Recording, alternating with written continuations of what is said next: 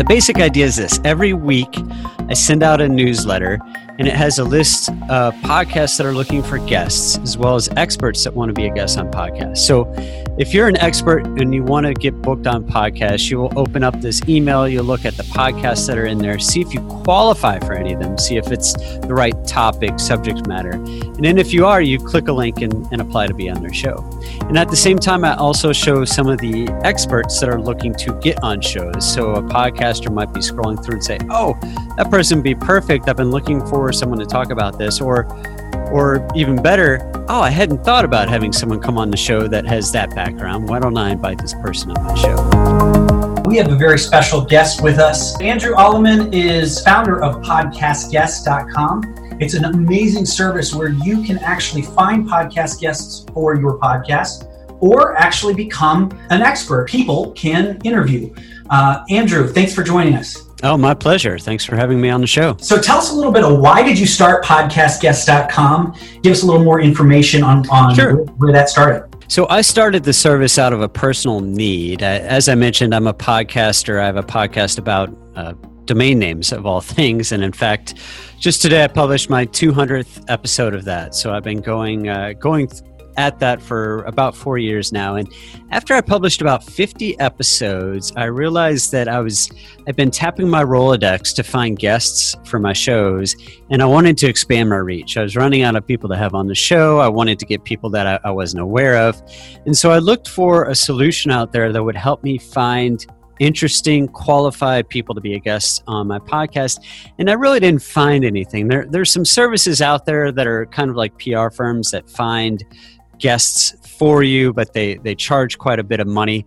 I wanted something that was simple, easy to use, that wouldn't cost a lot of money. And so that's why I created podcastguests.com. And the basic idea is this. Every week, I send out a newsletter, and it has a list of podcasts that are looking for guests, as well as experts that want to be a guest on podcasts. So if you're an expert and you want to get booked on podcasts, you will open up this email, you'll look at the podcasts that are in there, see if you qualify for any of them, see if it's the right topic, subject matter.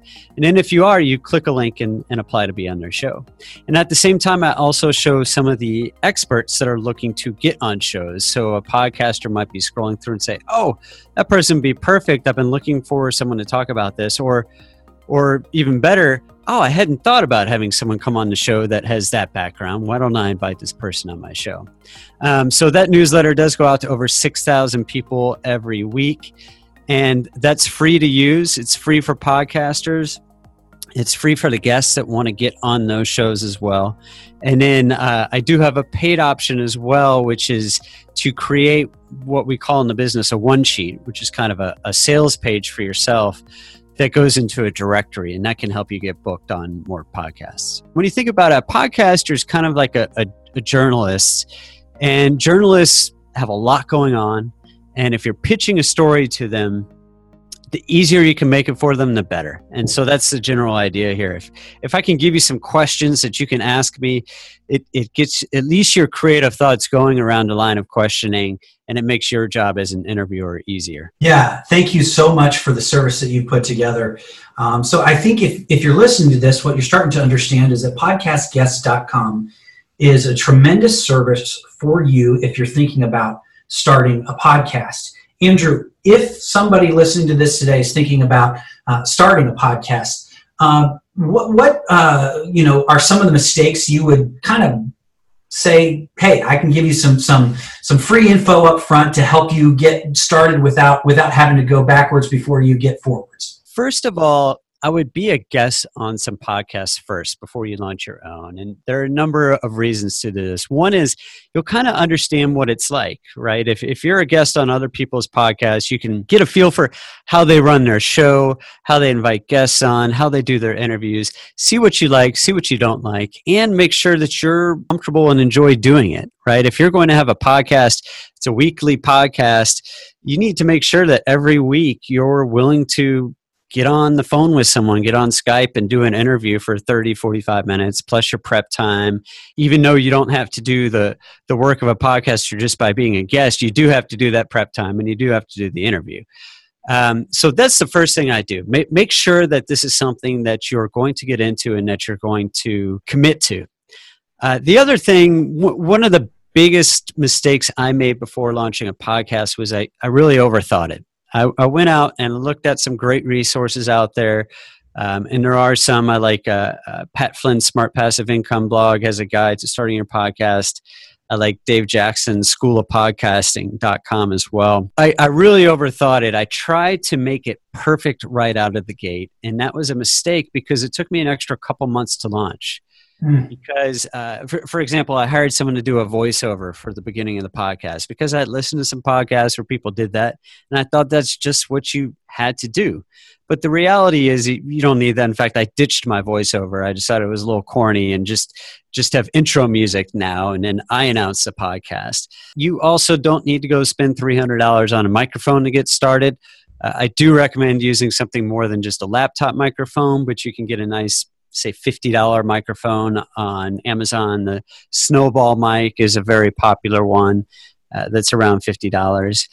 And you also don't need to get like 10 episodes under your belt. I think there's this myth out there, you got to launch 10 episodes at once, that sort of thing. I would say get a few under your belt and you can launch those all at once, but you don't need to get out there and do all this work before you get started. In fact, I'd recommend getting a few out the door, figuring out what works, figuring out what your audience likes and doesn't like, and then shift and adjust the podcast with that. Yeah, I love that. So what if you're one of these people whose main concern isn't necessarily having a number of podcasts, or actually their major concern is just sort of being nervous, that they're not totally confident that their voice sounds good on an audio recording, or maybe they're just feeling like, who am I to be, putting out a podcast? Nobody wants to listen to me. Let me anchor this for you. A lot of people would be honored if a radio station called up and said, hey, I want to talk to you about your expertise. But you would understandably be nervous if you hadn't done that before. I mean, getting on, let's say, live radio. I know you're in the St. Louis area, so let's say you were invited to be on KMOX. You're all excited, but you're also nervous, right? All your friends are going to be listening. It's local. It's live. So, oh my gosh, what happens if I screw up? And it's a very big audience. Mm-hmm. So now take that down to size with a podcast. First of all, it's not live. So it can be edited. And if you really mess up, the podcaster can help you out. Even if you stutter, use uhs and ahs. I had a gentleman on my podcast that hasn't published yet, and excellent writer, but when it comes to speaking, it's not something he's had a lot of experience with. He could talk fine until he knew I hit the record button, and then it all went downhill from there. But I got it over to the editor, and I said, do what you can with this. And he got back, and it sounds great. I mean, you would have no idea. He was able to cut out all the ums, ahs, repeated words, that sort of thing. So now, not every podcaster can do that. I can't edit like that. That's why I outsource it. But that's a big difference, I think, between, say, something that's live and something that's not live like this. Another thing is a lot of times the podcaster will kind of give you an outline of exactly what they want to talk about ahead of time, if not asking you for what it is. So that helps. I would also say that the audience, getting back to that audience size, the audience of a typical podcast is fairly small. Now, that might sound bad, but on this topic of nervousness, we're talking about usually a couple hundred people. The median podcast on Libsyn, which is a popular podcast hosting service, has about 200 downloads per episode. So that's not a huge audience. And so you don't have to think about, I'm speaking to 10,000 people, 20,000 people. Hopefully that should calm some of your fears. A combination of all these things that really, to me, make podcasting the perfect on-ramp to doing something like live TV or radio or speaking in front of a crowd. Let's say you had 200 people listening to the podcast. Well, that's probably a very targeted group of people. So, for example, for my domain name podcast, typical downloads per episode is in a range of 1,000.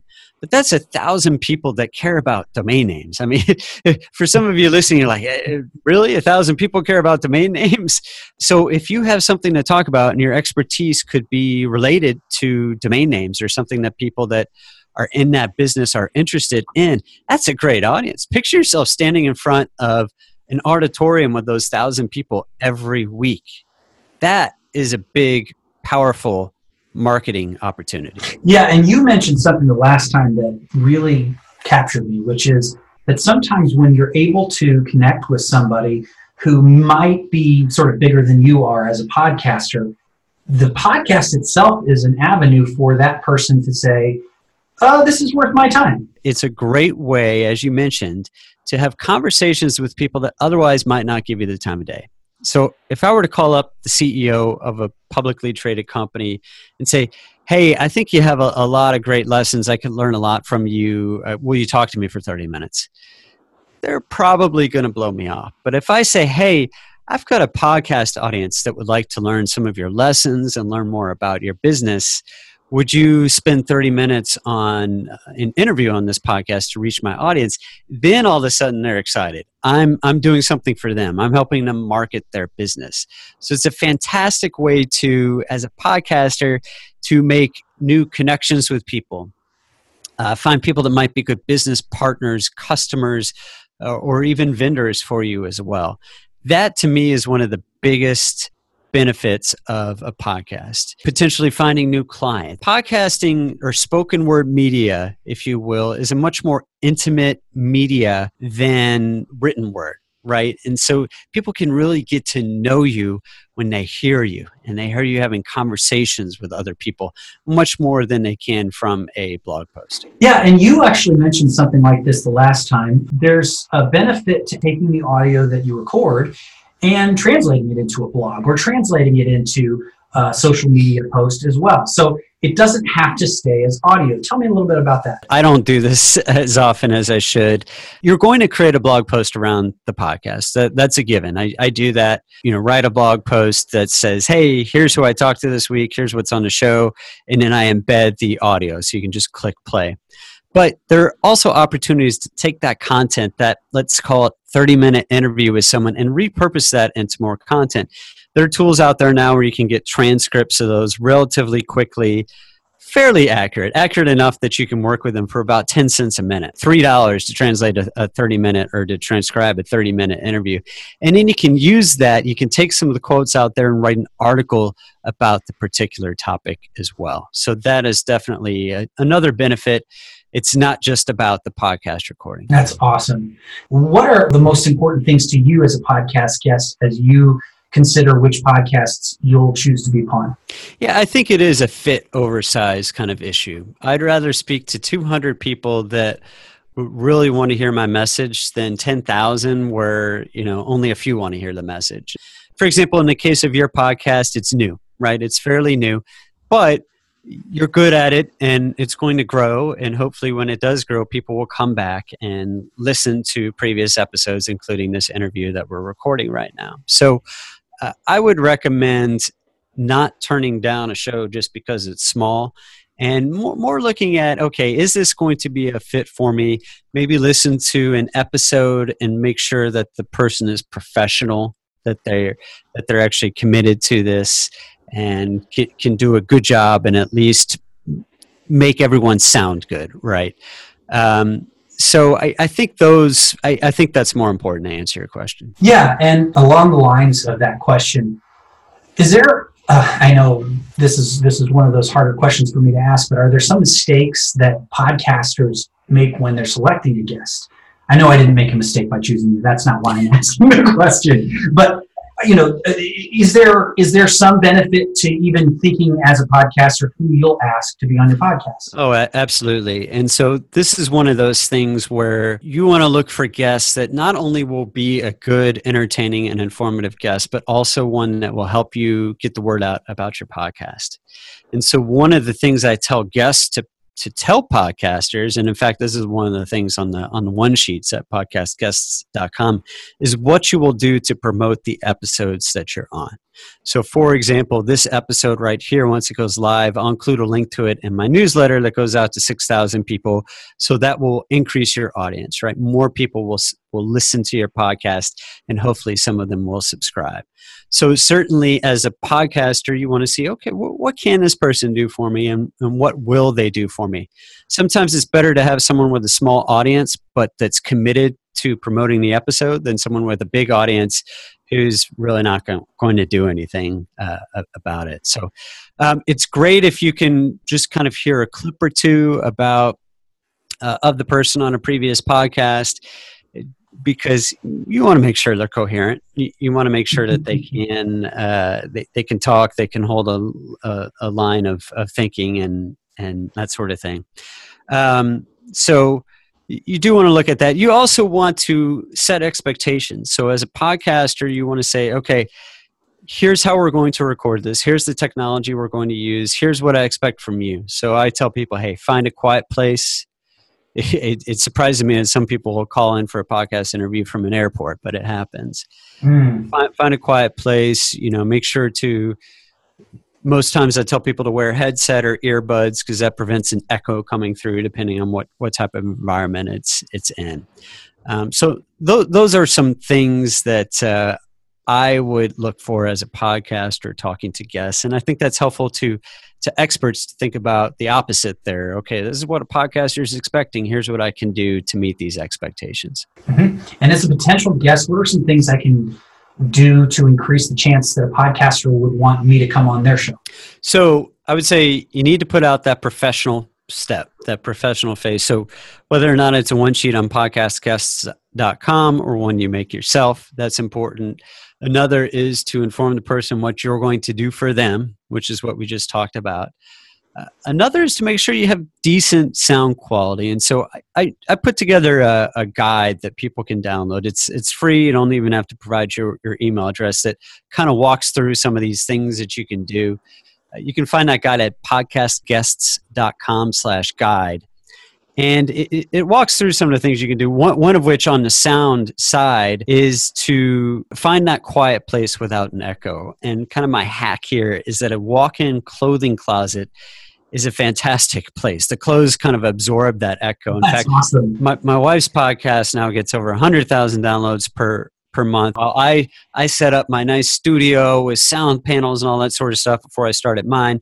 Again, overthinking it. She just started hers in our closet at home, and the sound quality was great, and now hers is big. So that's kind of a hack to get good sound quality if you're concerned about that. Another thing is just to be prepared. Listen to at least some snippets of the person's podcast before you go. Ideally, you can listen to a whole episode, but understand how that's going to flow, understand what their interviewing style is like so you can be prepared. You also have mentioned this domain names. Tell us a little bit about that business. Sure. So I started a blog back in 2005 covering the business of domain names, and it's called Domain Name Wire. You can get there at dnw.com. And it's an ad-supported blog. And so the podcast actually that I have is a continuation of this. It's a way to interview interesting people in the business, update people on news via a different medium than just a blog. It's a fascinating business. It also helped me launch my podcast because I had a built-in audience. The site gets 70 to 100,000 page views per month, and these are, say, call it 30, 40,000 people who are checking in every month that will now listen to the podcast. That's dnw.com, correct? Right. Or you can go there at domainnamewire.com, but I'm proud of owning dnw.com because that's a prime example of a very valuable name. So almost all the good names are taken. What that means is that a lot of times when you want to go out there and start a business, you need to buy a domain name from someone else. The people that read my blog and listen to my podcast are people that buy and sell these domain names. So think of them as kind of virtual real estate investors, as well as the companies like GoDaddy that help people register domain names and buy them. And then some of the other companies around that industry, some of the stuff that you don't necessarily see as a user, but care deeply about domain names and web navigation. The reality is these people that buy up domain names to sell them to other people, they really, in a lot of ways, they add liquidity to the market because they're willing to sell these names, and oftentimes for a reasonable price.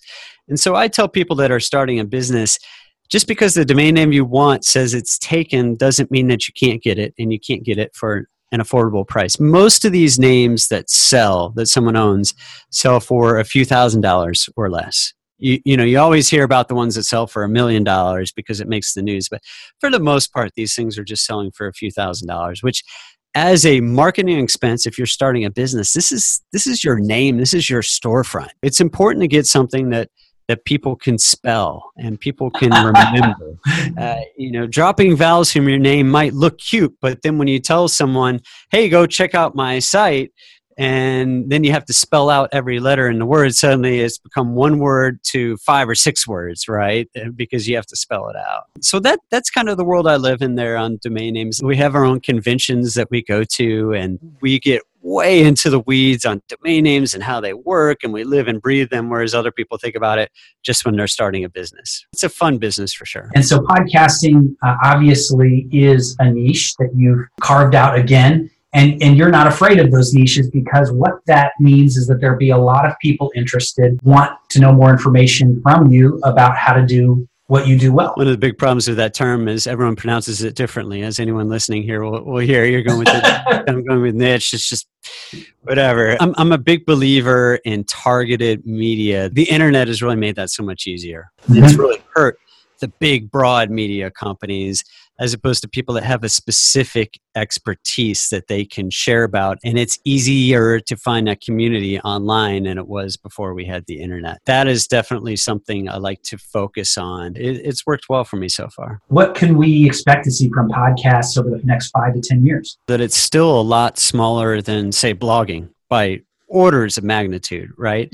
And so there's still opportunity to get in there and to start a podcast that other people aren't talking about. So by being a podcaster, you can be one of only a few in your space rather than one of thousands in your space. So there's still a lot of opportunity there.